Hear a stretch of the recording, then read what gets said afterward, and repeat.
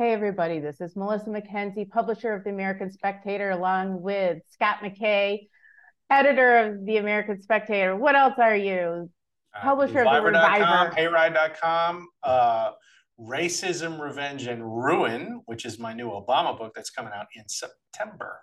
Those Wow. are my things right now. Yeah, that's great. Well, so we're here again on a hot Southern afternoon, Scott, talking about the news of the day. And as per usual, with anything when a Democrat is in charge, things are chaotic and crazy. And the media is telling us to ignore our lying eyes and pocketbooks. We didn't talk about this before, but just as a side note, I keep noticing all of the propaganda saying that the economy is great, the economy is great, and why isn't Biden getting any credit for what he's Right. doing? And it's like people aren't stupid. We know what our like grocery costs alone are just you know making everybody suffer. Right. And so and I didn't realize that they're still draining the petroleum reserve to try to keep gas prices below $3 a gallon, Oh, yeah. because otherwise that would be a problem. There's so many ways that the Democrats are spending today, making today okay and trading it on the future. And it's always the way it is, but it's a little frightening. And then 3,000 troops have been called up or whatever to go overseas. I don't know. So Yep. like they're asking why people are not giving Biden credit. And I'm like, for what? Your Yeah. kid's a crackhead. We look like fools around the world as you dodder everywhere. And here's an interesting thing. It seems pretty, I guess, their reelection campaign, Biden's reelection campaign, really hasn't done anything. Someone Yeah. was They saying, just opened an office in Wilmington like Monday, I think it was. right.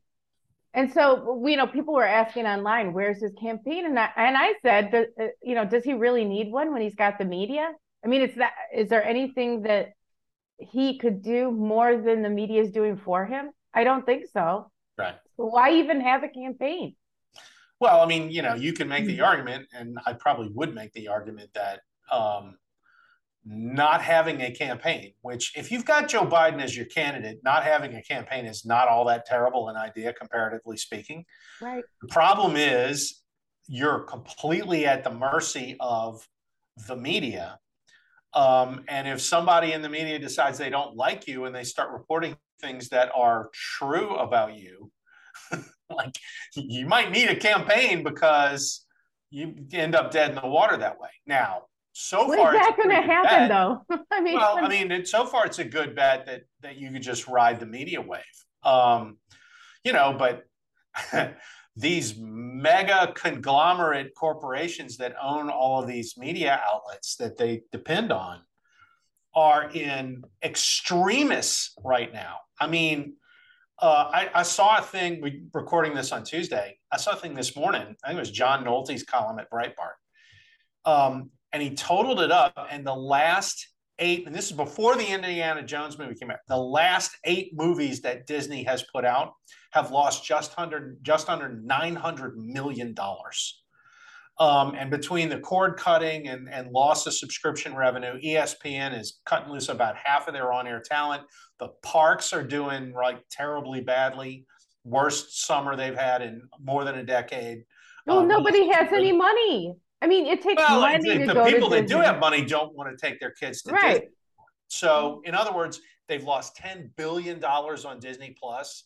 Okay. Mm. And that's just one company, right? And Disney's one of the 5 least trusted brands in America right now because of all the woke stuff. But I mean, But they're Disney is not able to do changing. this. What's that? They're not changing though. Like, I did you see the picture somebody No, put up? no. Yeah. The joke is the next big, Hollywood blockbuster bomb that Disney's going to make is going to be Snow Brown rather than Snow White. Yeah, Because, Snow Brown and the BIPOC doors. yeah, exactly. Well, but again, okay, so you can tack on another $100 million in losses when that one comes out. Right. Um, anyway, the point is, and Disney's sort of an extreme example, but every one of these media conglomerate companies is in major trouble. Yeah. And it's kind of across the board with their content offerings, whether it's news or whether it's movies they make or TV shows or any of these other things. Like they're all dying because all of the mediums within their enterprises are dying. Cable TV is dying. Mm-hmm. Streaming has not been the sort of next thing for them to operate as a profit center. All of these streaming platforms, whether it's Hulu or Peacock or Paramount Plus, or the only one that's ever made any money is Netflix. And so, and these are the parent companies of the cable news organizations and the network news organizations that, the Democrats depend on. So the more money these guys lose, the more, like in Disney's case, I've written this forever, and eventually it's going to be true, and I'm going to be right. Is Disney's either going to get one of two things is going to happen with Disney. Either a hostile takeover is going to come, and it'll truly be a hostile takeover when the people who then own Disney will have different values than the people that have it now. Right. Because otherwise, it's not really a hostile takeover, nor will it fix any of the problems that Disney has, which leads to the other possibility that Disney just flat out goes bankrupt. And if you lose $100 million every time you bring a blockbuster movie to the theaters, you're going to go bankrupt pretty soon. I mean, no studio can continue to do that, or no media conglomerate that owns 6 studios can continue to do that. They're losing on every single front. And the only thing that can result from that is the stock taking an absolute bath and becoming so cheap that somebody can run in and buy it. And maybe, whether it's parceling off all the parts to sort of satisfy their investment, or just completely shake the thing down and start over.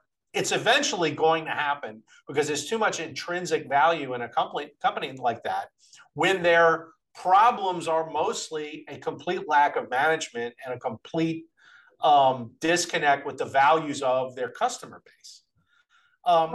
You're also not mentioning the writer's strike and the actor strike. So this is the other thing yeah. too. Like Right. it does they can't fix that problem in the near run, right? Because they don't have the writers or the actors to go make good content that people want. But the current management doesn't have any inclination toward doing that anyway. So, does it really hurt them? I'm going to ask you a question that you may not know an answer to, but is Sony having as much trouble? Because it seems to me nobody's having as much as Disney, but they're all having some trouble.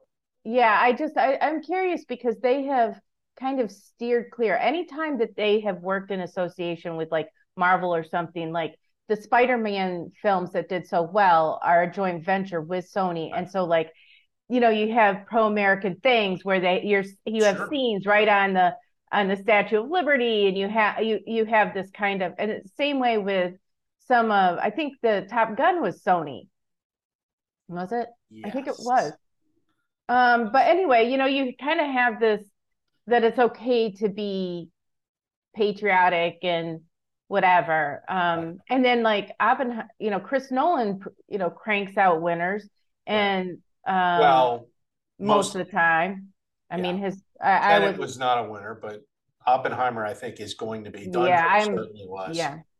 And then they're hyping Barbie, and Barbie just looks, it seems like strangely overhyped, like it's going to do poorly, cotton candy type of thing. And so like I'm not thrilled at going seeing that. It's like they're trying to make girl power a thing in that's gonna do badly. I mean, yeah.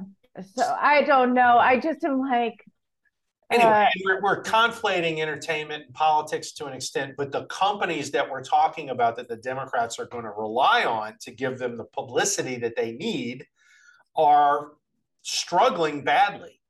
And here are the sort of big tech platforms that they depended on in 2020 to stifle the Hunter Biden laptop story. Well, they lost Twitter, right? I mean, that's got a completely different a completely different orientation than it had in 2020. And I think it was a really funny tweet this morning. Elon Musk goes and says, "Should I buy Fox News and CNN?"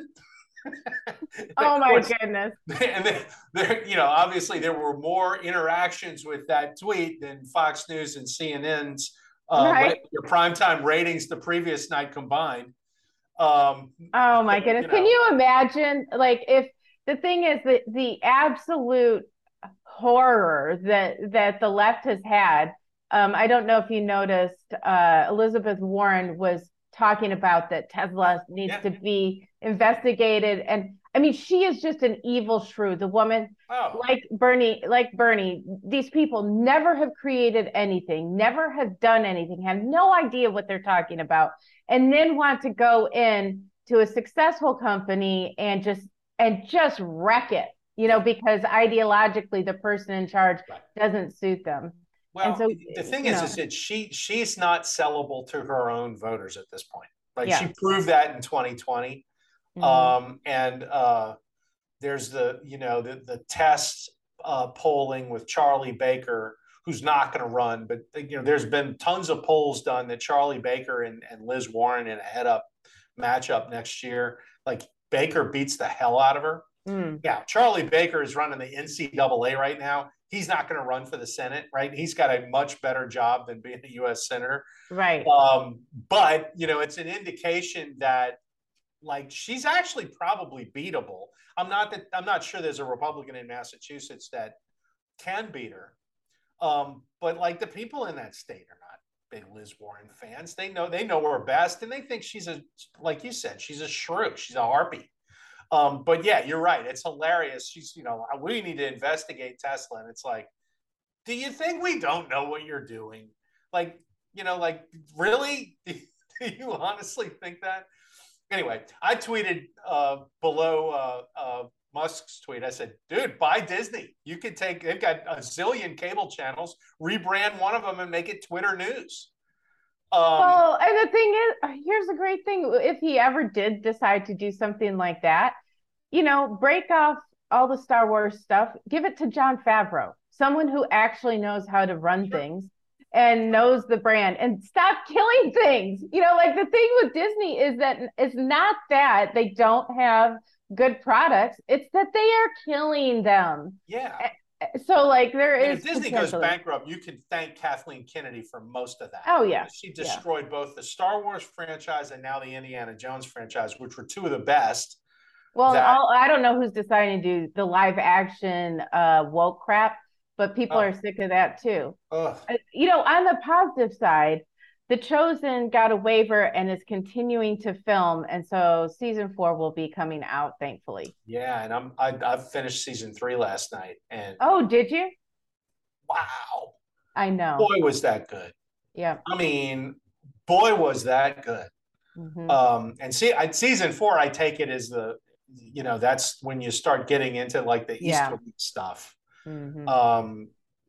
But maybe not. They may have enough that they can do season 4 without that and then do it in season 5. But wow, boy, is it good. Jonathan Rumi, who plays Jesus in The Chosen, is such a good actor.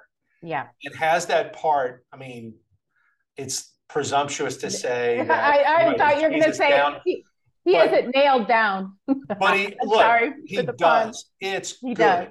It is really, really, I mean, and I think it's because he's got the kindest eyes of any actor I've ever seen. And it just works with him. But, kind of he's got this really kind of placid, reassuring demeanor that is exactly what you would figure. Jesus, if you saw him in real life or whatever, would have. And he's, and just like the way he plays it, he's so cool, right? I mean, he's under all this pressure and he feels it, but he handles it with such grace, which, I think was one of the reasons that it worked back then, was that is what he was. And Rumi gets that across, really well. And of course, Dallas Jenkins is the director of it, is exceptionally good. It's just a great show. It's the best show that's come on TV in a decade. easily. Right. It does one of the things that I feel like anything, like I am wary of any overtly Christian art. Like Yeah. I like art that is Christian, Right. but something that's overtly Christian Right. oftentimes is just insufferable. Yeah. And it's derivatives. This is especially true like in music. However, I would say that this show just on its own for its own sake is fantastic. And Yeah. people who aren't even Christian can watch it and enjoy it because it's a great piece of artwork. And so people can enjoy it, which is such a nice change. I have to say, as a Christian, it's like, because you're always kind of like, crossing your fingers and hoping Right. that it's okay, Yeah. Well, and you want to like it, but that voice in the back of your head says, I really don't like this. I know I right, need to like it. It right, needs to be likable, and it isn't. So what do right, I do with it? Right. And right, that's largely your experience listening to Christian rock. And it's largely your experience, like all of those movies that church in Albany, Georgia put out, was it Courageous and Firewall and War Room and all these things. The values of the movie are so good, and the movie itself, and like it's a $2 million movie maybe, and they make 80 million. You're like, good for you. Does right, this mean that I don't have to watch it? Because right, 2 hours I could spend a different way. Yeah, and right, you want to like it, and you're like, your movies are not as good as I would like them to be. right. But you're starting to see, particularly with Mm-hmm. Angel and some of these other people that are putting things together, like Jesus Revolution was a really, Mm-hmm. really good movie. And Um, again, run by conservatives. I think that yeah, that I you, there is gonna have to be, and even like when you look at Tom Cruise and what's successful for him, it's not. And I'm gonna say something that's kind of crazy because Tom Cruise is who he is, right, but the product that he's in charge of matters too.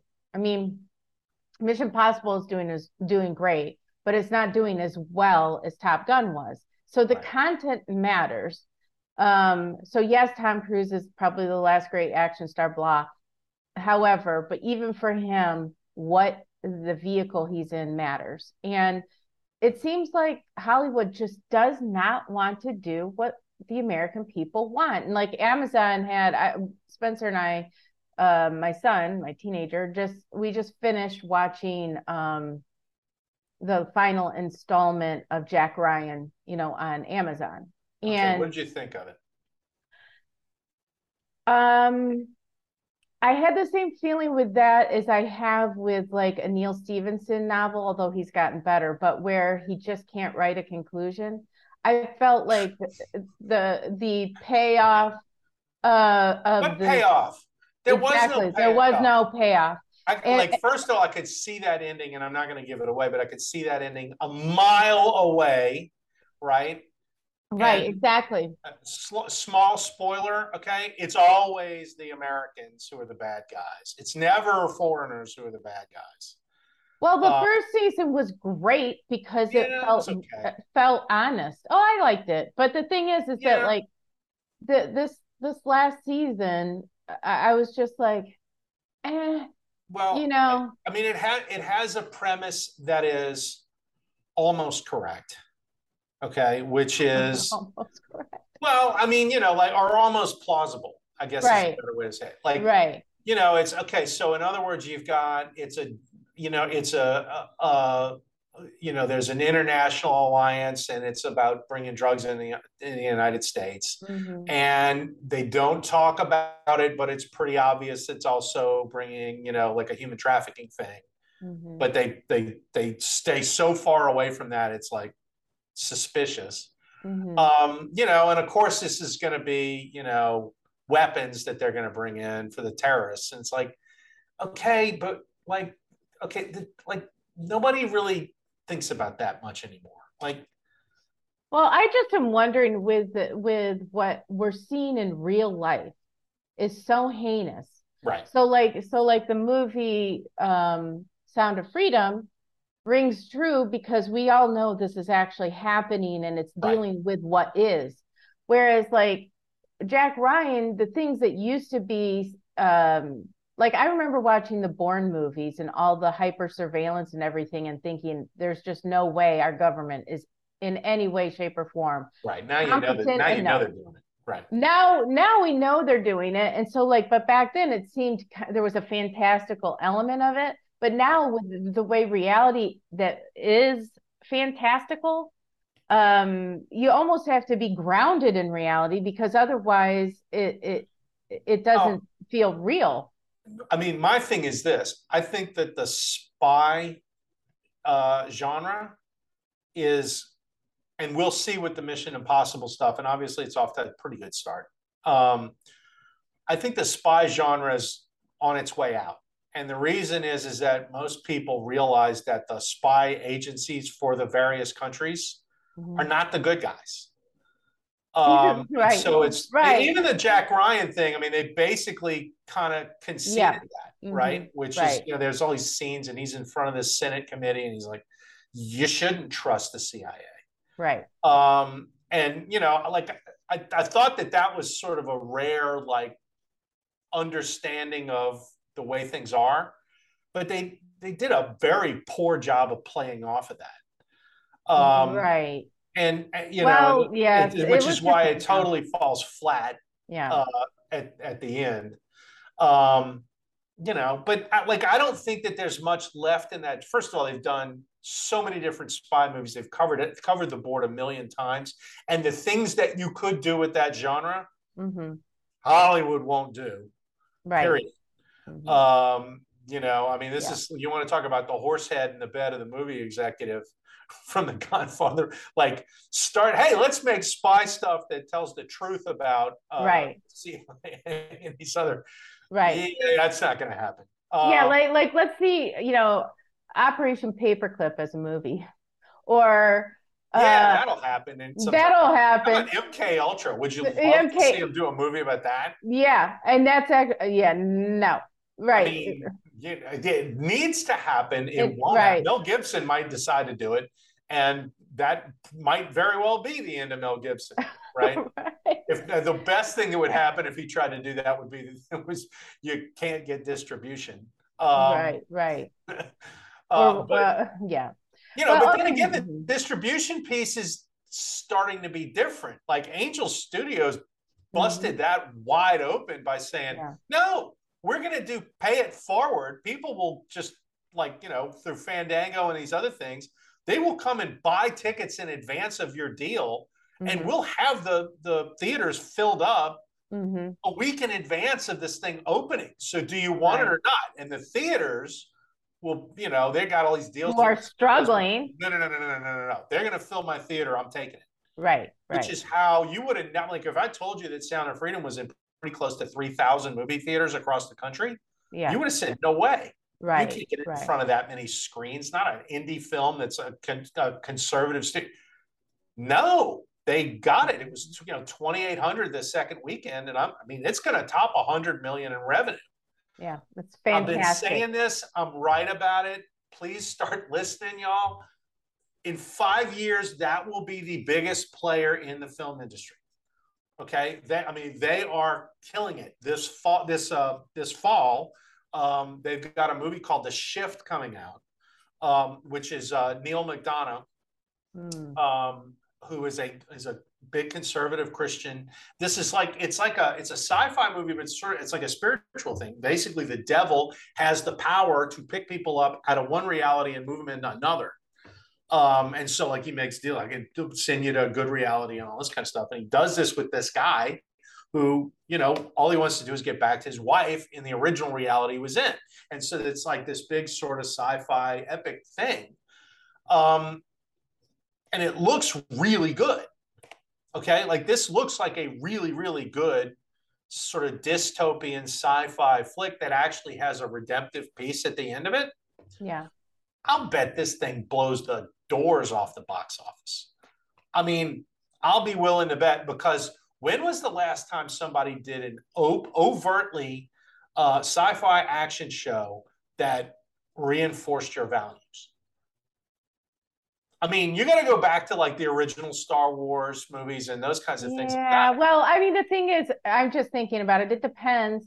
So, like, I think, there's morality tales that are like Minority Report or um, Demolition Man, or, that are telling, Yeah, have underneath it kind of a conservative, or I, Robot, even, like if yeah, you I go, Robot was a little bit like that.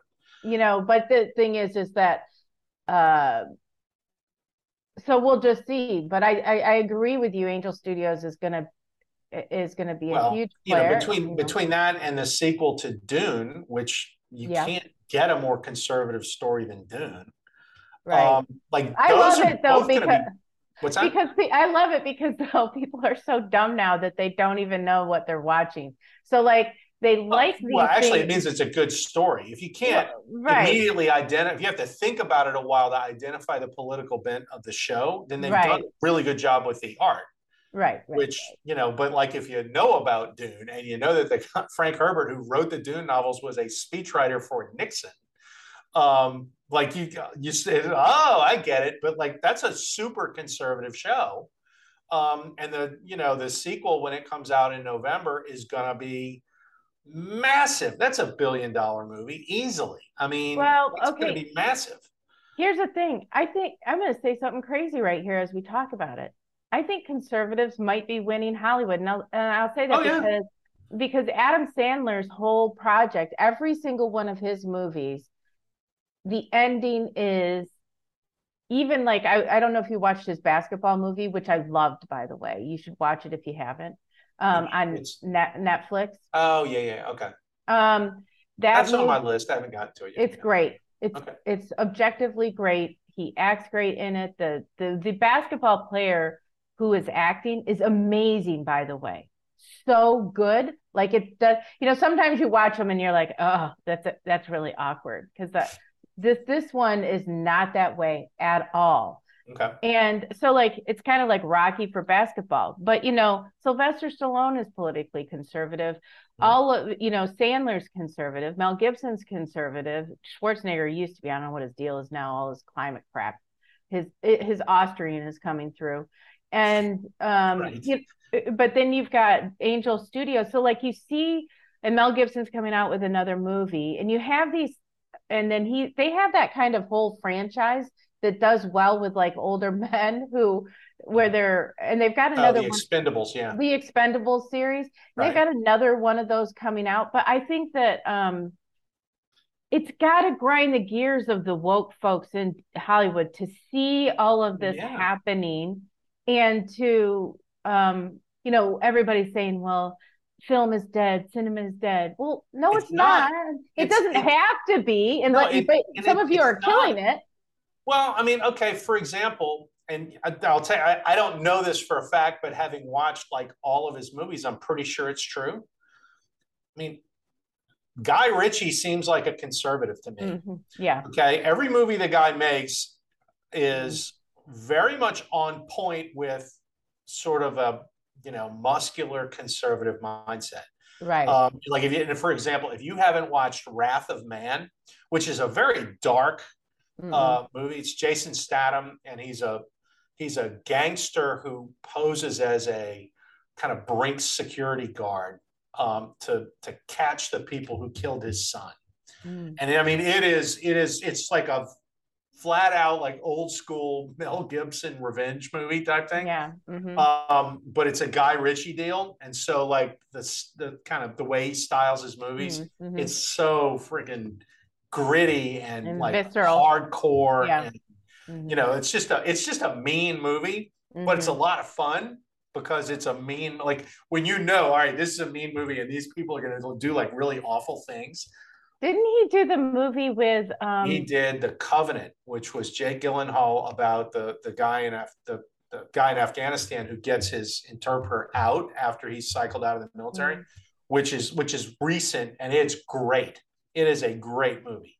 yeah, I Uh, mean but I wasn't even thinking of that. It was the one um it was kind of like a gangster movie where they were drug dealers and it was the old guy trying to retire. I can't remember. I thought it was a Guy Ritchie movie, but it was hilarious and it was the same type of thing. you're not talking about Snatch, are you?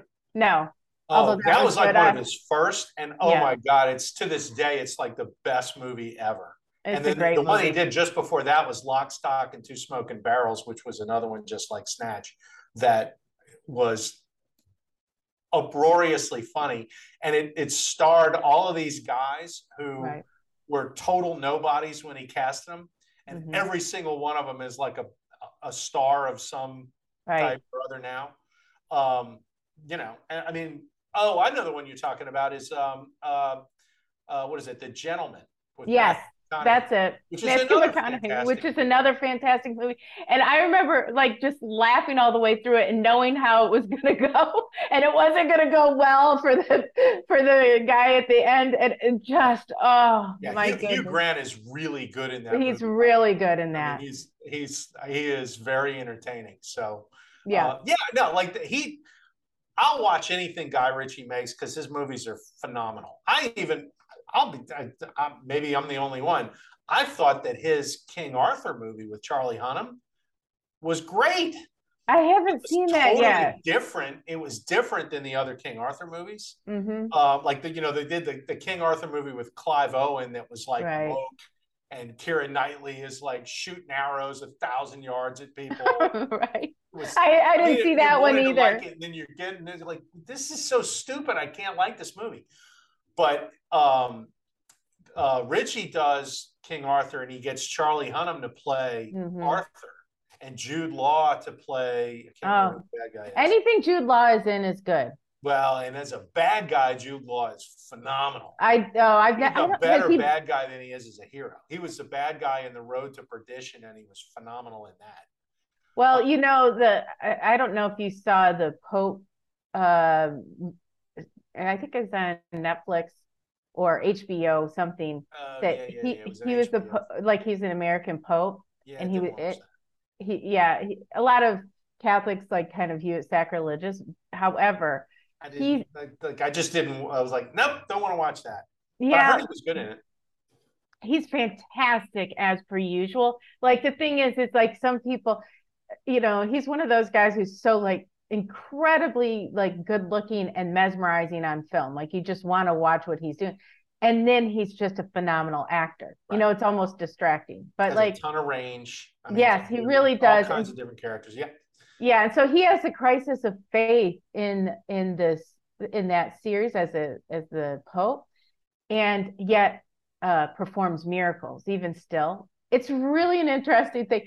So, like, you know, all my Catholic friends are like, "I'm not watching that crap," and I can see their point. But like, I watched it, and I thought, you know, as far as uh, it was like an young American rabble rouser gets made Pope is what ends up happening, who has a crisis of faith Okay.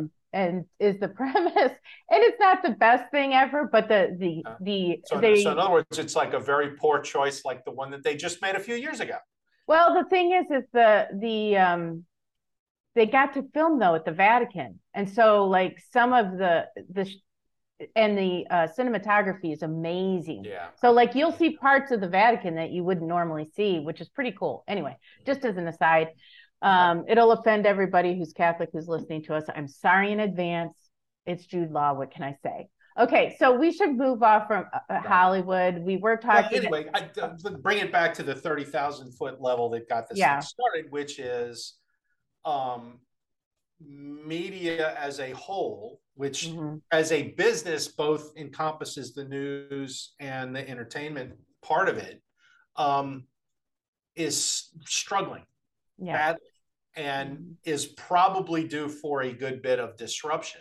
Mm-hmm. And so it might not be such a smart call if you're the Democrats to rely solely on air cover from the media in order to win, Yeah. right? In the Biden campaign, and you know, I'm not alone in thinking this. The Biden campaign has not really gotten started yet. Just Right. opened a campaign office, all that kind of stuff. Largely because the party as a whole on the Democrat side is, I think, mostly resigned to the idea that they are going to have to put somebody else in there. That this is not going to last until November of next year with this guy I mean, basically, he had Herzog from Israel today and practically fell asleep in the middle of the photo. I mean, I mean, it's it's nap time for Gonzo. yeah. I mean, it's like, oh, call a lid because I'm done. You know, and yeah. it's like, he's like, wait, no. This is the Israeli prime minister, and he's 5 feet away. Yeah, but You the have to thing stay is, awake. this is like when Obama had Netanyahu come in by the garbage dumps in the back door. That's Biden right. falling asleep on the and pretend, even if it's like for real, or pretending, or if his staff just didn't give him the coke he needed to stay awake this afternoon. I mean, the coke was gone. Somebody found the coke and took it away, and now everybody in the West now like, everybody's sleepy in the West Wing.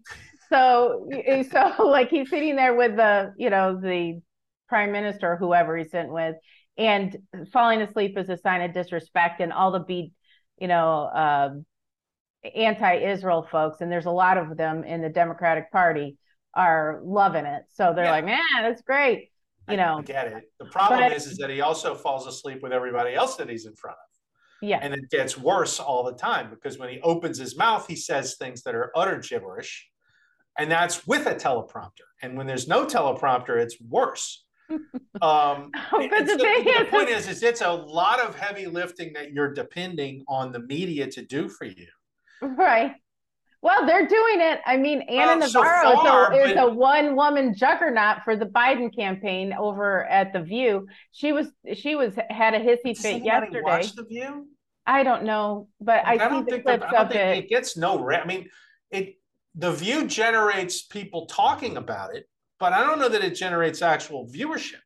Well, here's the thing that she said that was actually semi-intelligible through her screeching, which is that she was worried because Joe Manchin and Joe Lieberman, they're talking about running third party, being the moderate people, which is actually, if there was ever a time where this could happen, this would be a distinct possibility. And so and so she's freaking out. She's like, Joe Biden's the guy, and because a third party she believes would help the Republicans. Now we talked beforehand. Right about that.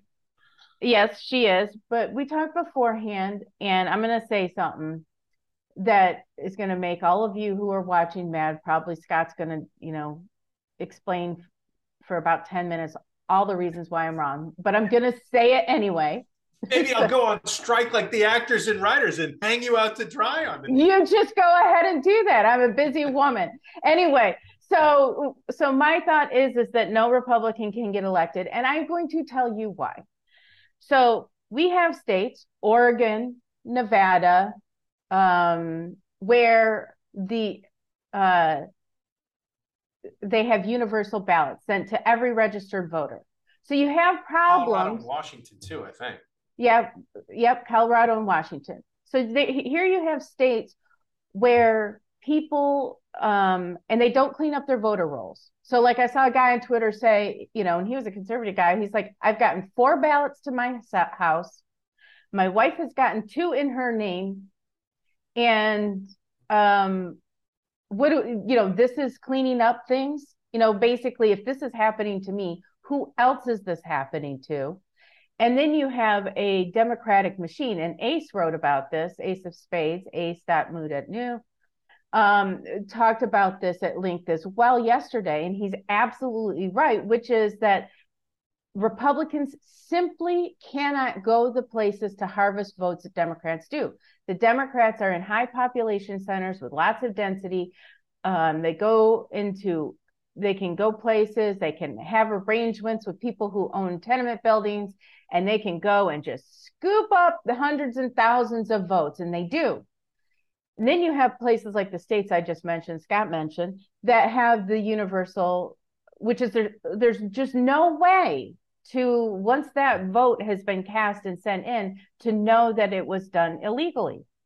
And then you have the Democrat machines in Philadelphia, in Chicago, in Detroit, where they can just print ballots and take away the ones. I mean, I remember Philadelphia during Romney, and I've said this before, I'll say it again, there were 0 Republican votes in 2 precincts. It's not even statistically possible what happened, and there were 0. And you know what? That actually happened in Cleveland. There was something like 11,000 something to nothing in one precinct in Cleveland. Right. And so then the 0 wasn't really the number. The number was the 11,000.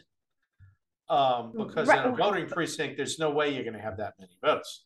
Well, but it was all about running up a number. I mean, which is what you're talking about. Well, yes, but I'm also saying that the machine is up, running, and well-oiled in these places. So the Republican response was nothing. And if you're not doing anything in the off season, which nobody's doing, and if you're electing Democrats to your Secretary of State and your governor's office, hello, Michigan, and it was illegally done because the machine in Detroit makes it happen, you are in a position to never get elected again. Yes. A Republican can't get elected in Georgia with the way they did their votes this last time. Hello, Kemp. Or Arizona. Remember, they did change that in 2021. They did do some election integrity stuff that actually mattered in 2022. Okay. So I take Georgia a little bit off the board on that. Okay. So the playing field isn't fair anywhere. And so for all of Donald Trump screeching about, the unfairness of everything, there has been almost nothing done, certainly on the national level and in the critical states, to make a difference.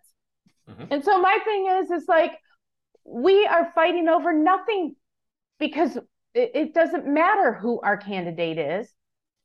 The whole system is rigged right now, and it needs to be addressed, but there's not people in power to address it. The only reason why the Democrats are getting, upset right now is like, they have RFK Jr., who is polling way better than he should be. And they have moderate Democrats who are like thinking about running. And the people, the powers in the Democratic Party are a little bit worried, because it doesn't seem plausible that a guy with 28% approval could be even Donald Trump. And so that's the problem they're facing, because prima facie, people are not going to accept the outcome if Biden wins, even with 82 million votes, because people are like, nobody even likes him. And the number of people who are going, you know what, Trump might be in a jail cell, but I'd rather vote for him than have Biden. And you're seeing those kind of interviews. I don't know if you've seen some of these like man on the street videos in different cities, and the Democrats are like, a little nervous. And the thing is the American people, one, like a comeback story. Two, don't like the system to be unfair. And so like now we have, so this goes to what I wrote a year ago, year and probably 6 months ago, because it was in the winter time or something, I think. And about the kind of the American people, led by the MAGA people who are just all Trump all the time, and the deep state, however you want to call it, the bureaucracy, the establishment in DC, all the people working together, strangely funded by the same people, married to Democrat activists, blah, blah, blah, who are at loggerheads, who hate each other. So, and that includes most of the Republicans in Washington, D.C. and online. So like, if you go on Twitter, if you went on Twitter, you would think nobody liked Trump. Trump is 53 points ahead of Ron DeSantis. That doesn't happen if most people don't like him. Right. So, I'm so tired of these people talking like experts on Twitter. And I'm like, you have bigger blinders than the average voter out in, name the town. Most people will go, yeah, people really like Trump. I hate him, but people like him. On the right, you can't see that even opinion being stated.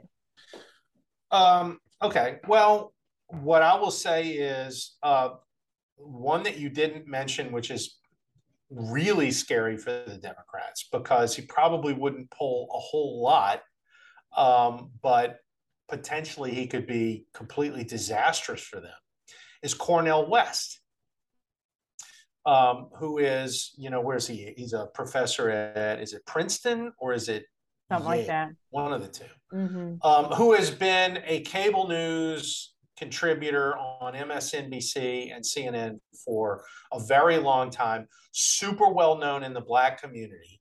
Mm-hmm. And Cornel West is now talking about running for president on the Green Party label, and is hypercritical of the Democrat Party for having done nothing for Black people because he's all on the reparations kick. And, the Democrats just aren't doing anything about reparations. If Cornel West goes through with this and runs for president, that's a problem for them. If Cornel, do you think that they'll take him more seriously than like they took Kanye seriously? Oh, well, yeah. I mean, Kanye's somebody you can't take seriously. Cornel West is a guy who actually has been a quote unquote thought leader for a long time on the left. Well, I know that, but the thing is, do you think if the average Black voter had a choice, would they choose him, or if they hate Biden, would they choose Trump? How much trouble he stirs up.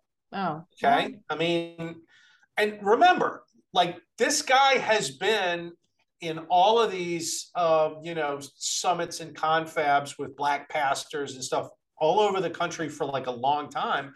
Cornel West has been one of the people, like everybody wanted to get him to speak at their deal. So if he runs for president and he racks up a bunch of big Black churches, especially the Reverend Wright type folks, the more radical, Black liberation theology folks, and runs and hey, we're going to put pressure on the Democrats to do for us. So we're going to demonstrate something to them. Like that could be a problem for Biden because I'm not saying it's going to split the ticket in Philadelphia per se, but it may make it a little harder for that machine to mobilize vote because some of that vote's not going to be for Biden. It might be for West. Then you have this other thing, which could be just as bad, which is Joe Manchin running on a no labels ticket. And, this is the thing about Manchin. He doesn't have anything to lose. He can't run for re-election in West Virginia. He's going to get smoked. Jim Justice is going to beat the hell out of him in West Virginia, which is about as Republican a state as there is. Joe Manchin's the last Democrat standing over there. And there are too many votes that Joe Manchin has made that will absolutely sink him for re-election. Right. So he can't go home to West Virginia. He's done. All right. He can't win the election. I mean, the no labels people will continue with this sort of onanistic, idiotic, they'll be joining the libertarians in their onanism. Yeah. But and the Green Party. What he could do if he's super successful, and he doesn't have to be super successful, 5% of the vote, okay, he's Ross Perot for the Democrats. Yeah. All right. And the thing is that don't completely discount Joe Manchin's personal calculus here. Yeah. As badly as they have screwed this guy over, particularly since 2021 when the Democrats took over the Senate. And Chuck Schumer has continuously been loosey with the football with Joe Manchin. No, we're going to take care of you and we're going to do all this stuff. And then he gets burned again and again and again. You can't go to Joe Manchin now. How dare you betray us? Right. Because he's going to laugh in your face. Not only has he gotten screwed over at the high end, they've sent demonstrators to harass him on his boat that he moors in the Potomac when he's in Washington. And, he's sitting there on the gunwale having a cocktail and a bunch of retards in kayaks show up to yell at him. Right. You don't think that old man is not furious about that kind of stuff? I don't know. Zero protection from them. He's pretty in bitching though. I mean, up until this point, this is one of the things about the, prostitutes like these guys. We're just haggling over the price. yeah, I get that. He's been But this haggled is with the so thing. many times. Is he gonna? He's yeah, of course he's a prostitute, but this is his last trick. Is the point? Yeah. Like he's Okay. done. Like I Hmm. mean, he's not going to win an election in 2024. There's nothing. Yeah. He knows that. This guy. I mean, I'm not a Joe Manchin fan, but Joe Manchin is a smart old political cat Hmm. who's been pulling elections out for a while because the last two elections he's gotten reelected in West Virginia probably shouldn't have been reelected, right? Right. Not that state. And he managed it. So this Hmm. guy knows what the score is. And all he sees is that, okay, first of all, he took my party away because I'm an old school kind of coal miner union Democrat. That Hmm. doesn't exist anymore. All of my Right. core voters are big Trump people, right? Well, the thing is, I do think they do somewhat exist, but they're just so alienated, Well, they don't exist within the political Overton window anymore. Yeah. Okay. I mean, that's like the Yeah. Democrat Party. You can't get a majority of the Democrat Party to vote for that kind of candidate. Yeah. In any place where that kind of candidate can get Hmm. elected, Hmm. particularly a federal office. Okay. Right. There's Right. a few in the House. There's practically none in the Senate. Basically, Hmm. Manchin and Kirsten Sinema are the only ones. And let's face it, they're going to run both of those off in 24. Kirsten You Sinema is think not going to so? get reelected. Oh, No, I she's think not even going to be. I don't think she's going to be in the runoff. I think it's going to be is it Grijalva that's running for as a Democrat? Grijalva can't beat the Republican, but it's that they have a runoff system in Arizona. right. So she's going to get squeezed out because she's running independent. She's going to get squeezed out, and it's going to be Grijalva against the Republican. I And don't know. Grijalva I can't. think there's a lot of people who are happy with her in Arizona. I know, but she doesn't have a party apparatus that's going to work for her. Hmm. That's the point. And the Democrats hate her so much they're going to pour a bunch of money into that race Yeah. to squeeze her out. She's Hmm. screwed. There's nothing she can do. Yeah. And it's because the Democrat Party is just done with those people. They want to move hard left Yeah. because the power centers, like you said, in that party are all hardcore urban Hmm. areas where Bernie Sanders is a conservative. And therefore, all of this crazy social, experimentation, trying to create the electorate that will go for full-on communism because it's a bunch of dysfunctional people. And I mean, they're well into that project. They're, And so women. It's mostly women. I mean, yeah. the thing is that like we're really seeing a gender divide too, which nobody wants to really talk about. And Well, it's um, it's it's single women mhm, versus right, because married women are still more Republican than Democrat. they are. So the Like problem is there's fewer and but fewer married women. millennials in general though are more Democrat Yeah. and more socialist. And I just saw Reason magazine also want people fired for wrong speech Yeah, I saw that. more than any other generation. I mean, that's just it's they talk about the millennials being just a crappy generation. They are like the progeny of boomers for sure. Oh no, um I mean they are, but remember, there's that dynamic. The older you get and the more life experience you have, it will move you to the right.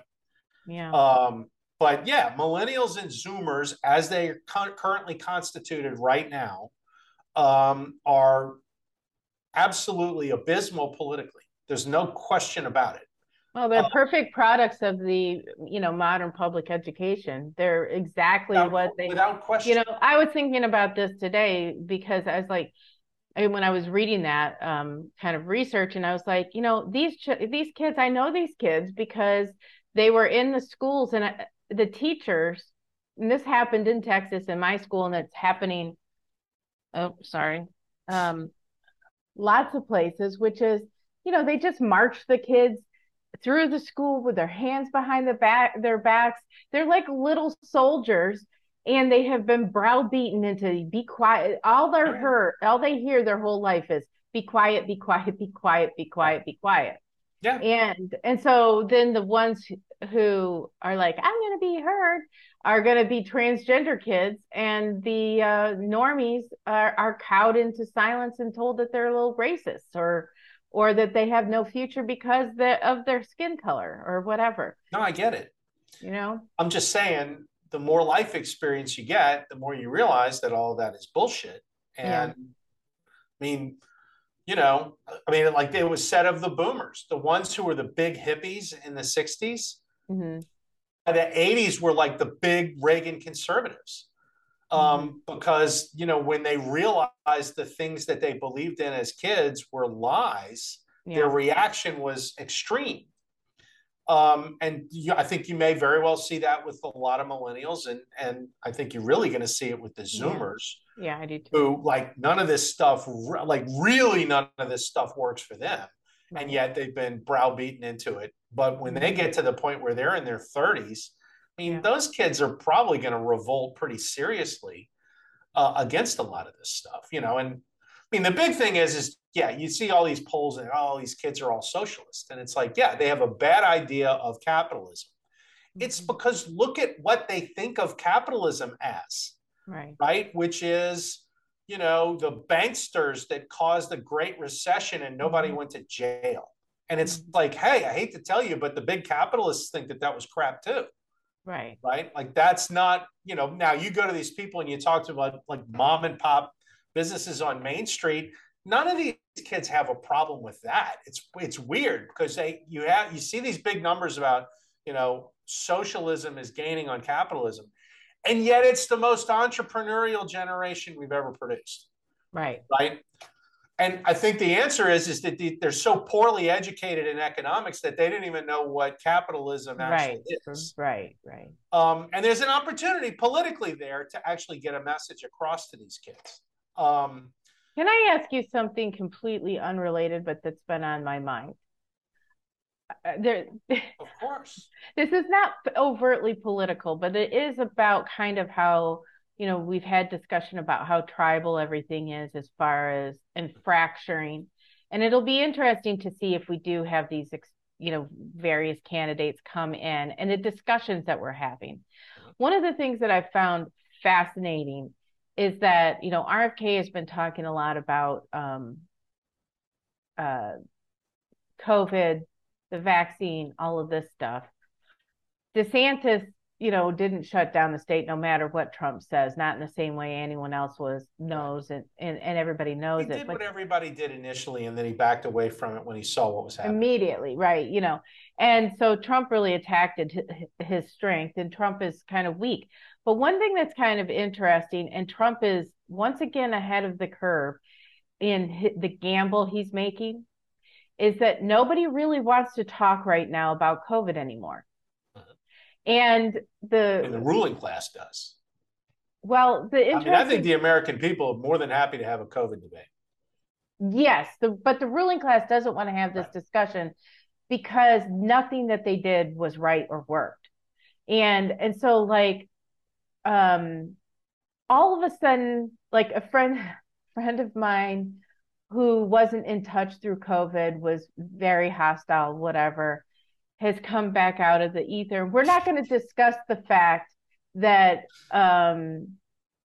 she thought we were grandma hating meanies for being, for pro-choice, that people could choose if they wanted to be vaccinated or not. The other thing is that like the research is showing that in order to be effective, you need like boosters every 2 months.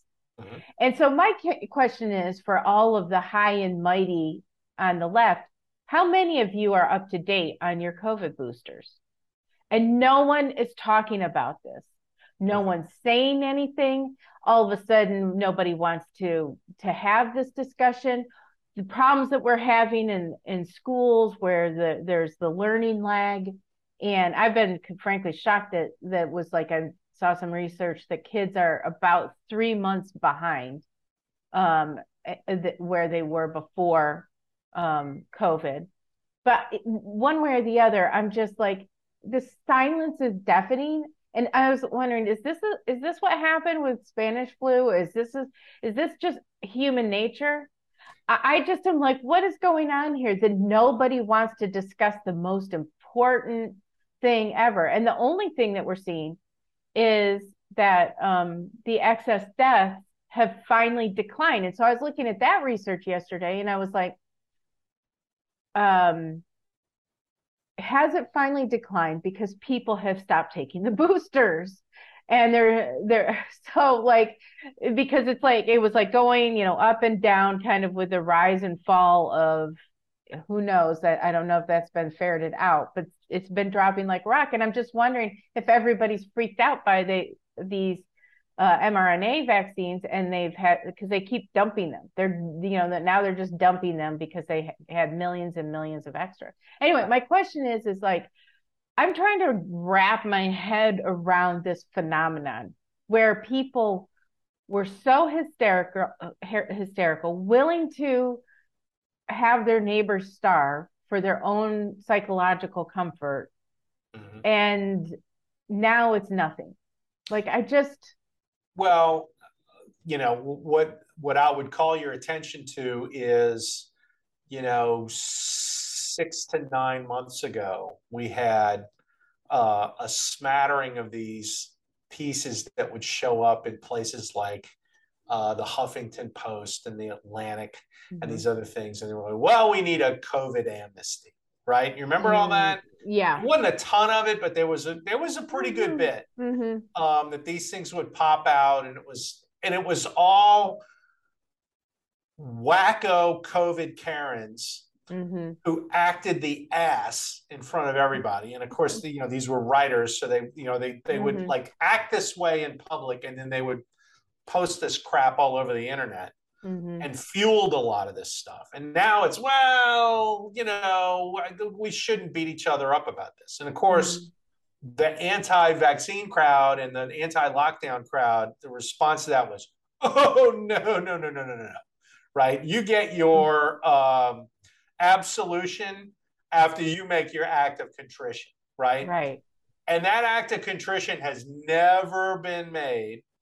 It's still not being made now. And the thing is, now we can say the truth. I remember way back at the beginning, I wrote this tweet, ha ha ha, we're going to find out that Anthony Fauci funded the lab in Wuhan. Like, I said it as a joke before anything, and we're going to find out that the gain of function. Little did I know. And then, of course, that's what comes out. And then, here's this guy who, which is like miraculously, why didn't this come out, months ago?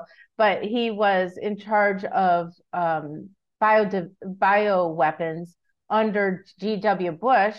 And he's on record on this video talking about defecting Russian scientists who he learned so much from about the weaponization of biological agents, and then, oh, by the way, it is true that we had uh, uh, medical institutions or, research facilities in Ukraine. And this is a thing that is actually happening. And we're not going to have a discussion about this. Like, you people called the American people and anyone else a conspiracy theorist and a liar and a purveyor of misinformation. And you were the liars.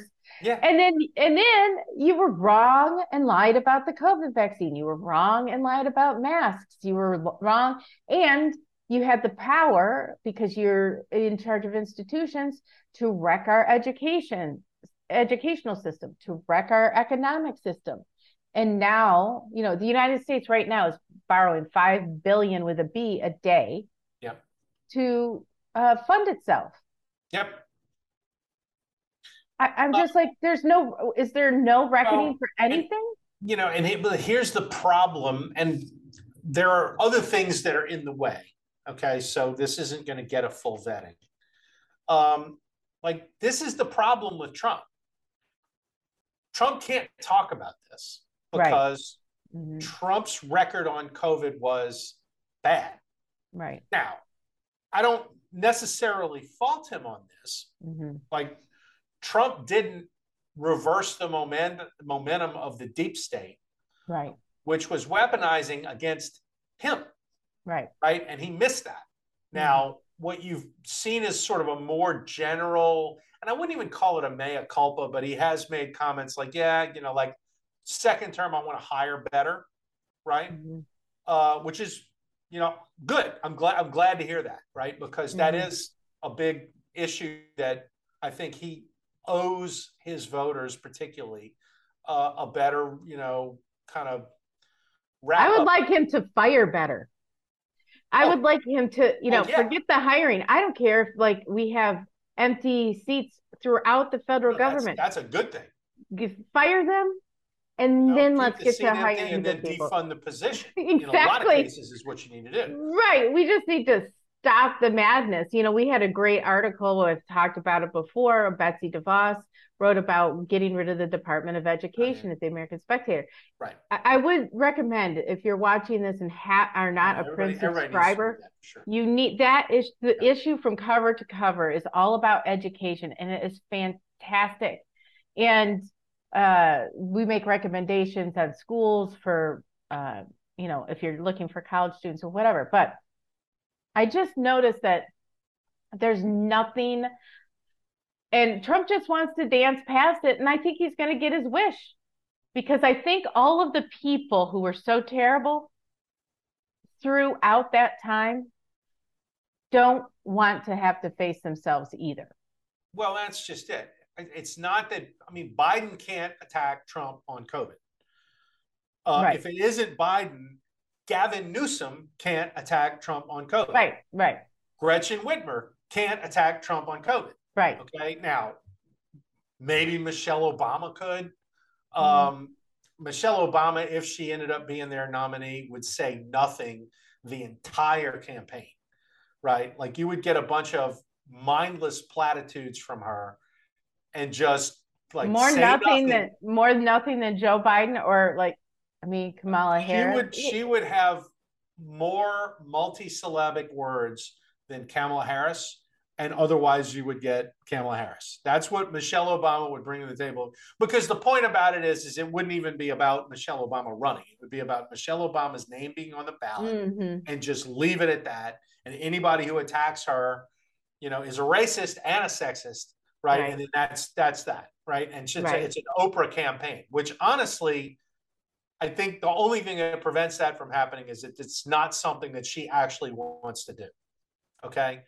But I mean, like all the politicians that they have that they could put in that race, whether it's Biden or Kamala Harris or Newsom or Whitmer or Murphy from New Jersey, Pritzker from Illinois. Oh, okay. Pritzker. Ooh. But they all have a COVID record that is awful. Okay. So none of them can criticize Trump. Trump can't criticize them because Trump was, I mean, to this day, hey, I did Operation Warp Speed. It's like, yeah. And you produced the myocarditis vaccine. Good for you. I mean, like, so nobody has a good, I mean, DeSantis has a good record on this. DeSantis has a problem in that Trump is in the way. And, and I did a radio show in Chicago Monday, and we talked about this, this subject. And like I compared it, we've got a governor's race in Louisiana coming up this fall. And Jeff Landry, who's the attorney general of the state, is almost certain to win, I think, at this point. It's a jungle primary. There's a Democrat who's going to get 25 to 30% of the vote, or maybe more in the primary. And then there's like 4 other Republicans and Landry. And historically, it's like, well, one of the kind of dark horses is who usually wins in these races. And so you never really put your money on the favorite. But in this case, the problem that you have is all of these other Republicans have built their careers as like they're conservatives. So their base is the same as Landry's base. And the base likes Landry better than them. So there's really no way to get above this. And if you're DeSantis, who you build yourself as Trump 2.0, okay, and can make a credible argument that the 2.0 version is actually the improved version, right? I've proved it. I've done these things in Florida. The stuff that Trump does that's messy, I can do clean.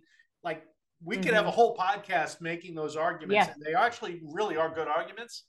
He doesn't have the pizzazz that Trump has and all that kind of stuff like that. He's also, more of a professional politician, which is good and bad in certain different ways. Right.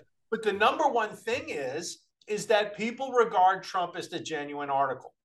Okay. And they're not pulling off of Trump. The majority of the Republican Party believes the election was stolen from him in 2020 and believes that he's owed a shot to steal Right. it back, right? And so I don't think everybody's criticizing DeSantis's campaign. I don't think he's done anything wrong. I just don't. I think that the lane is smaller than people thought it was going to be 4 months ago. I Right? think what he did wrong was run. Well, yeah. I mean, in some ways, I mean, he's got more national name recognition now. He can go back to Florida and continue to govern and then run again if he wants. But the thing is that like, well, if I'm him, I'm going to stick in it for a while because yeah, I mean, right. you don't know what can happen. Is the point? Like, Well, he's burning through cash though. well, that's why they laid a I bunch of mean, people off, cut the burn rate, and just right, let's see what happens. And now right.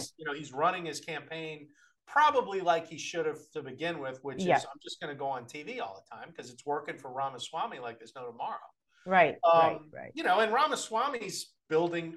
Look, ultimately that guy either he's the VP, which I think is a great idea, or he flips over and he runs against Sherrod Brown in Ohio and stomps a mud hole in Sherrod. Oh, that would be great because. Well, I mean, to me, I think that's that's the obvious call because Brown is a dunce, and you put Ramaswamy in a room with that guy. A dunce who seems to win again and again. Yeah, I get it, but Ohio is redder now than it's been. No, that's true. And Ramaswamy's brilliant. Yeah.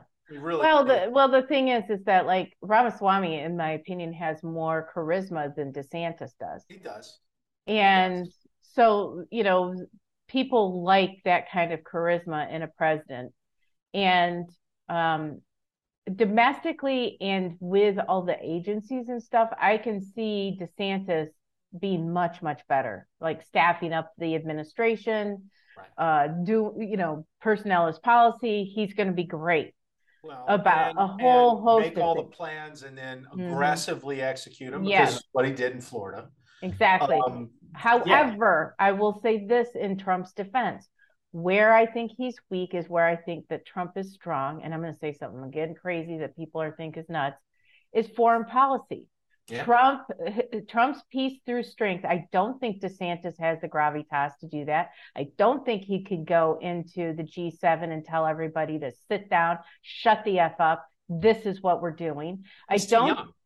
Right. And I don't think that's one of his problems. He's right. a little too young for that. Well, right. And Trump just doesn't care. He's not seeking the approval of these people. He's like, we're the biggest one in the room, and this is foolishness. We're stopping it. And so like when I do think that there's and also he's completely unpredictable, which makes everybody nervous, which is exactly what you want in foreign policy. So like I have like real mixed emotions about these guys as candidates. And what bothers me is like there's really so much hatred for Trump. And then, of course, all of the investigations and that sort of thing that nobody can honestly talk about their strengths and weaknesses, that there are very good reasons why people stick with Trump. And it's not just because they're cultists. Yes, there's some of that. But no president gets elected without, people like Anna Navarro slobbering over them. Obama had the whole media and the whatever fangirling. And we have a media now who does the exact same thing. So it's not like it's for whatever reason, Republicans are not allowed to have a big personality that inspires, folks like wait, Trump does. Know the reason for that. Because, I mean, you saw it with Reagan. If you have a popular American president who's a Republican and means what he says, then you get a massive, political shift that it takes them 30 years to overcome, right? And that shift actually involves core governance issues, right? I mean, the ultimate tragedy is that you didn't have a Reaganite who succeeded Reagan, because if you'd have had somebody who actually would have followed through on his stuff, it would have been the end of the welfare state. It would have been the end of the Great Society. It would have been the end of all that stuff because it was all teed up in 1988. Yeah, Um, but we had Bush, who was the former head of the CIA, who was a deep state guy, who really thought he was better than the American people, oh, yeah. who looked down on Reagan as kind of a dummy. And this is and Bush and all of his, his kids here in Texas, they're Democrat light, and they think that they know what's good for the little people. And Sure. frankly, I'm fed up with it. And so, like when Trump has his positive feedback from the people who obviously support him, um, it's unfathomable for most of the political class, right and left. But it's understandable because no one, including DeSantis, as much as I like him, is speaking the language of the average voter.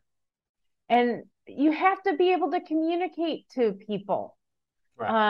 and you have to be able to inspire them. And so, like, Well, it's a challenge because I do see all the weaknesses about Trump, and I'm not particularly excited about having him back in charge just because I don't trust him to staff up right. I think that yeah. I don't Yeah, think but we're going to see the change that people think we'll see if he's president. well, the fundamental obstacle that DeSantis and all the rest of these people are running into is that the bulk of the Republican Party um, senses this thing, and like you wrote about it, Angelo Codavilla, all those years back in the American Spectator, Yeah. had it right. It's the country class and the ruling class. Mm-hmm. And the bulk of the Republican voting base is core center country class. Mm-hmm. Um, they hate the ruling class people in their own party, and they hate the ruling class people in the other party, Yeah. which is the active ingredient of the ruling class. I mean, hate them enough, it's almost Civil War time. Right. And so And can you Donald blame Trump, them? no, I'm The one of thing, them. Okay. I mean, I like, yeah, the thing is that frustrates me is that when I talk to like the DC people, they find this all mysteriously and unfathomable. right. We're such good people trying to do what's good for Yeah. the country. No, And the we're not. response is no, we hate Right, you. right, It's you that we hate. Okay. right. And Yeah, we'll give you chapter and verse reasons why we hate you. Okay. You have an eminently punchable face. Okay. right, And it's like because of 35, 40 years that you guys have abjectly screwed this country. right, Okay. And the only guy willing to say and do the things that are desperately necessary to generate some churn in who the ruling class is and how it thinks in this country is Trump. mm-hmm. Okay, now I think there are other people. I think DeSantis is in there, but he's Yeah, probably more of an implementer than a front man. mm-hmm. I think Ramaswamy, we talked about it, I think Mm-hmm. has some of the stuff. Mm-hmm. The He other just ones, doesn't have the no, well, he's never been in ex, politics, and what he is he's a really good media figure, okay, right, right, who probably needs a little more seasoning for presidential politics, but he's making a really nice start at it, and I think the guy's got a hell of a future. right. But like you're seeing some of that. Then you see, and our producer Jeremy is gonna like me that we finally are getting around to this. Friday in Iowa, the Blaze TV and I can't remember who the other organization that put this summit on for the presidential candidates in Iowa. Turning Point, wasn't it? Turning Point. No. Turning Points was down in Florida. Oh, okay. But they had Tucker Carlson interviewing these Republican candidates. And it was the best candidate forum that the Republican Party has ever put on because Tucker Carlson pulled no punches and asked real questions. Right. It wasn't some cattle call thing. Hey, what's your position on abortion? And then everybody gives a canned answer. He wouldn't let him do that. And he utterly destroyed at least two of them, right? He Most utterly of them. destroyed Asa Hutchinson. Not that there was much there to destroy. And Okay. Pence. And more than that, he absolutely annihilated Mike Pence because he asked him a question: why do you care so much about Ukraine getting tanks when all of our cities are falling apart? Right. And there's something of a kind of a false question there because it's not like we're not spending the money on our cities and they're falling apart. But Right. it's a question of sort of policy energy. Like, this is what we should be working on fixing rather than seeing how much hardware we can give to Zelensky and his goons in Ukraine, who are going to sell it out the back door rather Yeah, than actually but go win a war with it. Tucker's follow-up question was even better because then he said when he could see Pence kind of was like, okay, what is the strategic objective? And so like I got in a fight with some of my, He asked that to Tim Scott too, and it yes, didn't go well. Republican friends, and all of the pro-Ukraine and people could not answer it. And I'm like, I am sorry, but the American people deserve an answer Sure. and a clear one. Yeah. And the How many fact, wars have we gone to where we couldn't right, answer this question? Like, when are we going to learn? Right. right. And so it should be, you should have an elevator pitch, you pro-Ukraine people, where you can tell me in one sentence the strategic advantages of us being in Ukraine and why us spending billions.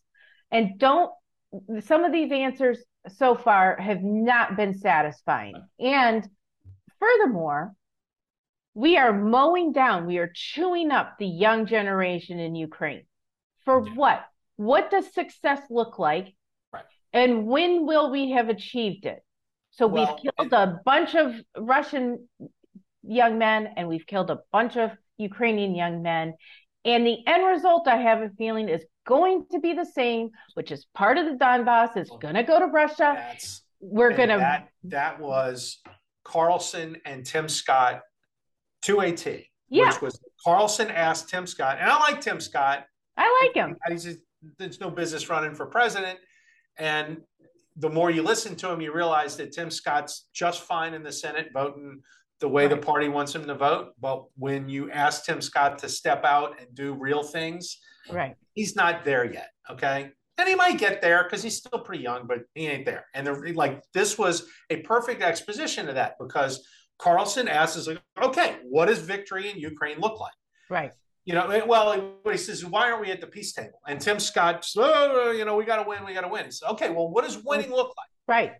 And so he talks a long way around, right back to, well, when we go to the peace table, we want to be in a good position. And it was like, are you kidding me? We're already in a good position. Let's just go to the peace table. Like, what? Right. Like, why do we need to spend any more money if we're going to end up in the same place? And every real discussion about Ukraine, this is how it ends up. Because even the biggest, Ukraine fanboys and fangirls know that this is ultimately going to have to be, it's a ceasefire, it's peace talks, right. And then you redraw the map, you do the best you can, and hopefully that peace lasts for a while, right? That's the best you're ever going to do, okay? You're not, this spring offensive that the Ukrainians were going to launch, and they were going to re-get. Well, they launched it, and the battle lines haven't moved. Okay, nothing has happened. No. All right, was it 100 over 100? Right, 100 tanks, 100 tanks destroyed. Right. The spring offensive was an utter failure. Yeah. And it's not like the Russians are having great successes. It's just that it's a complete mess. Well, and so one of my neocon friends said, well, the war is over when Russia completely pulls out their troops and tanks and capitulates and says doing that. They're not doing that. So why should they do it? They're dug in on a triple layer Maginot Line defense. Right. And they control Belarus, and so you can't do what the Nazis did to the French, which was to go through Belgium. There is no Belgium. There's no way around that. They've built the line. It's done. You can't invade Belarus and then go around there. None of that is possible. Okay. Right. So what are you going to do? And the answer is basically we're back to World War I with the neocons. Right, we're back to this stupid fat general in the bunker. No, send more of them over the line. It's like, no, all you're doing is killing your troops. Right, that's all this is. Right, okay, and a lot of us have been saying this for months from the beginning. The thing is, this was obvious in the beginning. Right, like and I'll give DeSantis some criticism here. He had it right from the very beginning. He says, look, this is a territorial dispute between Russia and Ukraine. Okay, it's not core to our national interests. what we should do is we should negotiate some sort of peace between these two countries. Period. That's Right. it. And, and he got annihilated by that because of donors, right, who are all in on, no, we got to win in Ukraine. It's like, okay, but there is no winning. No. Like, And every day that goes by, there's more losing. yeah, This is well, my thing. Every day that look, goes by, there's more chance of someone effing up. And then we have Poland in the war, or then we have a problem that's from no Belarus. question. I mean, the thing is, the chances of catastrophe, it's already terrible, yeah, are so great. And we're kind of limping along. I swear that the West is waiting for Putin to do something dramatic so they can justify world war, so they can get themselves out of the financial morass they're in because of all the stupidity over the last 100 years since World War II. It's just driving me crazy. And what I will allow is that for the first 6 or 8 months of this thing, yeah, you could say, okay, so what we want to do is we want to unload all of our old armaments that we're not using anymore, that don't really figure into our current battle systems that we've just had sitting around, dump all that on the Ukrainians and see if it works. Turns out it does, right? So we wiped out a big chunk of Russia's frontline troops. Mm-hmm. Hey, that's not a terrible thing. It defangs them a little bit, let them bleed. Now maybe, what we'd hope is they'll get tired of this and they'll get rid of Putin. Well, okay, I was never on board with that because getting rid of Putin, we talked about this. Russian history indicates you're going to get a lot worse than Putin if you get rid of Putin. They don't tend to pick a lot of Jeffersonian Democrats to run their country in Russia. So that was never a smart call. But degrading their military for a while and making them less dangerous to other countries, I could see national interest in that. Okay. But once you get to the point where, where they basically had to stop their attacks, and then he said he was going to go and recruit another 300,000 people, conscript another 300,000 people to start again. That was when you made peace. Hey, we ground up your army. We're going to grind up the next group. What do you want? And then, you're haggling over, which little stream somewhere is going to be the boundary between Ukraine and Russia and the Donbass. Okay. And that's how this thing was always doing. And here's the thing. That's how wars usually end. Okay. Maybe that's not our tradition. What we like is total victory in World War II, right? Or, kicking the crap out of Mexico and getting more and more territory every time we fight them. Or something like where we get the Philippines away from Spain, we win all these wars. And that's all fine and well and good, but this is not a war you can win. Okay? Just like Korea was not a war that you could win, or Vietnam was not a war that you could win. Maybe you shouldn't have fought it, or maybe you needed to understand getting into it, we're not actually going to win this. We're going to do it for a while until the other guy gets tired, and then we're going to go back to the status quo before. All right? And that actually is a win. Desert Storm was like that. Okay? Yeah, the Gulf War was you bit off more than you could chew, and you ended up losing. And Afghanistan was the same thing. Mm-hmm. So, we don't understand what winning a war is anymore. And so now you have these pie in the sky ideas that what are you going to do? You're going to roll this thing back and you're going to take Moscow? Everything about this is stupid. And if you realize, okay, this is historically, it's a territorial conflict. They've had 1,000 of these in Europe over the last whatever. And this is how they get resolved. So let's get to that so that we can, stop having people die and stop wasting money on this. And the thing is that Putin has learned some things in this. He thought that he was going to find a soft place to fall in certain parts of Ukraine, and that didn't happen. So he was operating under the delusion, probably because of his bad intel, that there were a lot of people in Ukraine who were pining for the motherland. That was not the case. It is not the case. And so now he knows that. Imagine the country that suffered the Holodomor doesn't have a soft spot for Russia. Well, I mean, yeah, but you know what I'm saying, like the Sure. Russian No, I mean, speakers, I and don't it's doubt that you're right in that. It's just that's right. It's like just not a stupid. particularly incisive mentality. That Well, and he also was told certain things by his generals as far as the readiness of troops and his equipment. And so all the weaknesses of Russia have been revealed. And now he knows. And he's going to be questioned a lot. And right now he's off in a lot of, uh, generals, and they probably deserve it. It's too bad we can't do that in America. Mark Milley, see you later.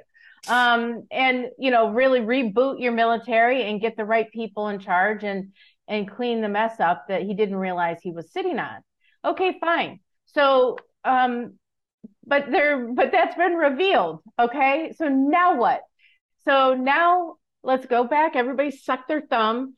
And Ukraine already has the assurances of billions of American dollars because of BlackRock and everybody else. Everybody's going to get rich off of this. Yay. Now we're going to have another generation of Russian and Ukrainian men who are completely damaged. And it's going to take generations to undo it. Yep. And here this is a horrible, horrible thing. And it doesn't need to be a worldwide thing. And it's got to stop. And what I don't hear from the neocon types or from any really candidate anywhere is how they would do that. And the only one I think that is thinking about how they would do that and actually has some sense about that is Trump. And people are saying, yeah, but he's saying not this. a neocon type, by the way. No, he's not. But I do think that he could be more influential in getting this done and being like, especially if he says to Zelensky, the spigots are turning off. And the thing is, like when I was looking at Zelensky over there when NATO was all together and they're all party mood, and that poor guy, he was standing there. He looked so bleak. And I was like, has the reality finally occurred to you that you are a pawn in this? That your country and your people were simply chess pieces for a very indolent Europe and a corrupt America? Yep. I feel sorry for him in some ways. It was of course he's got his Fidel Castro military uniform on, oh yeah, right? Suit, and it's like, okay, and now you realize that you don't belong here, right. Well, and right? The thing like is, you finally yeah. like we're finally at the point where we're you're not cute anymore, right? And you're just not going to get anything, and you're done, right? And like, and a year. I actually thought that was somewhat hopeful because yeah. Well, I mean, the point is, it's like, okay, so now at least one aspect of this, the false facade is finished, and we're done with it. So we'll see. Well, I think that it's not. The thing that still bothers me about this engagement is it could so clearly go two ways. And I don't trust the leadership in America. No. There's a lot of reasons in the West in general. And there's a lot of reasons why I could see them amping things up just for their own political gain. Yeah. And so it's a terrible position to be. And it's just what I don't know is, because the American people eventually get tired of all this stuff. What I don't know is whether we're there yet. Well, we're not seeing all of the Ukraine people who had the signs in their bios. Those Ukraine flags are they're gone. Yeah, that they're off to the next new thing. I'm not sure. Well, the pride. Gavin Newsom has his finger on the pulse of psychosis, and so him and Barack Obama promoting the books that shaped them as youth. Evidently, they were pedophiles and looked at gay porn as children. A good possibility, actually, and that's what shaped them, and that's what they're defending and fighting for in the public schools. I mean, we have reached peak absurdity. It's just I can't take it, and so now so that's where the left is, and that's what. So they've all got pride, rainbow posters in their bios, but even that's starting to get pushed back too. And I will say this. We've got minority populations in America who think all of this is just straight up hooey. And so things are shifting. There was some research that said that DEI something like there hadn't been any hirings in the Fortune 500, like 4 hirings, and there had been like just a bloodbath. Like in most of the companies, though, those whole departments are being let Oh go. yeah, yeah. Well, I mean, they're disrupting the whole company, Right, and so at exactly. some point they're like, okay, we can't do this. So there's some Sure. hopeful You things know, there. we always end these shows on a hopeful note. Okay, like you're like Miss Eeyore over here, but I we am. always end these shows on a hopeful note. So I do think that in the social and cultural realm, we talked about Hollywood before, and we're talking about education yeah. and kind of the social and sexual mores of Americans, that there's a swing back in the positive direction, and Mhm.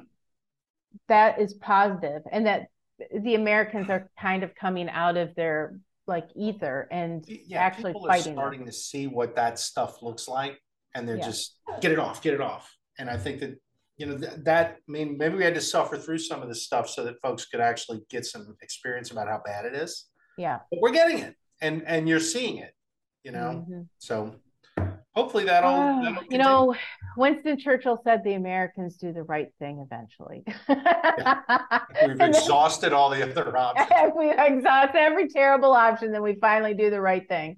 Yeah. He's not wrong. No. So, on that note, is there anything you want to pimp for the week? I mean, I'm Well, excited about your book coming out. yeah, that's we're wrapping up all the final little things to that, and it's going to be a lot of fun when it comes out in September. Um, uh, did we talk? We didn't. Earlier today, the House of Representatives in Louisiana voted 75 to 23 to overturn the Democrat Governor John Bel Edwards' veto of a bill that would ban pediatric sex changes and puberty blockers for minors. Um, Is so, that your dog? Am I hearing your yes, dog? this is Bingle who's desperate to go outside. Hang on, Oh, we're going in a minute. So anyway, the bill's going to go to the Senate, and more than likely the veto will be overridden. So that'll be a thing. Edwards, I think, has destroyed any hope of a political career that he might have going forward, which would probably involve running for the Senate in 2026 against Bill Cassidy. I wouldn't have thought that Bill Cassidy could win re-election, but he can win re-election against John Bel Edwards now. So that's a win. That's a win. Even we a got to bad take Republican them where we legislature can is get a win. them. We got to take them where we can get That's them. it. So that was a nice little development. So the people of Louisiana are fighting back at long last. A All little right. bit. Well, that's good. Yeah. All right. Well, thank you everybody for listening. I am very curious to know if our watchers and readers at the American Spectator are for what is happening in Ukraine. I am genuinely curious about that. I am too. And so, like, feel free to write me for those of you who are watching this, Mackenzie M at spectator.org, and give me your feedback about it. Because if you look at the political class, they're all for it. But I just don't know if the American people, even on the right, are as for it, or if for it in the way that it seems to be going right now. So anyway, so thank you all for watching. Like, subscribe, share, and make sure and give us your feedback. We really appreciate you listening, and thank you for our stand-in producer Jeremy for helping us out today. We'll see you next week. See you guys.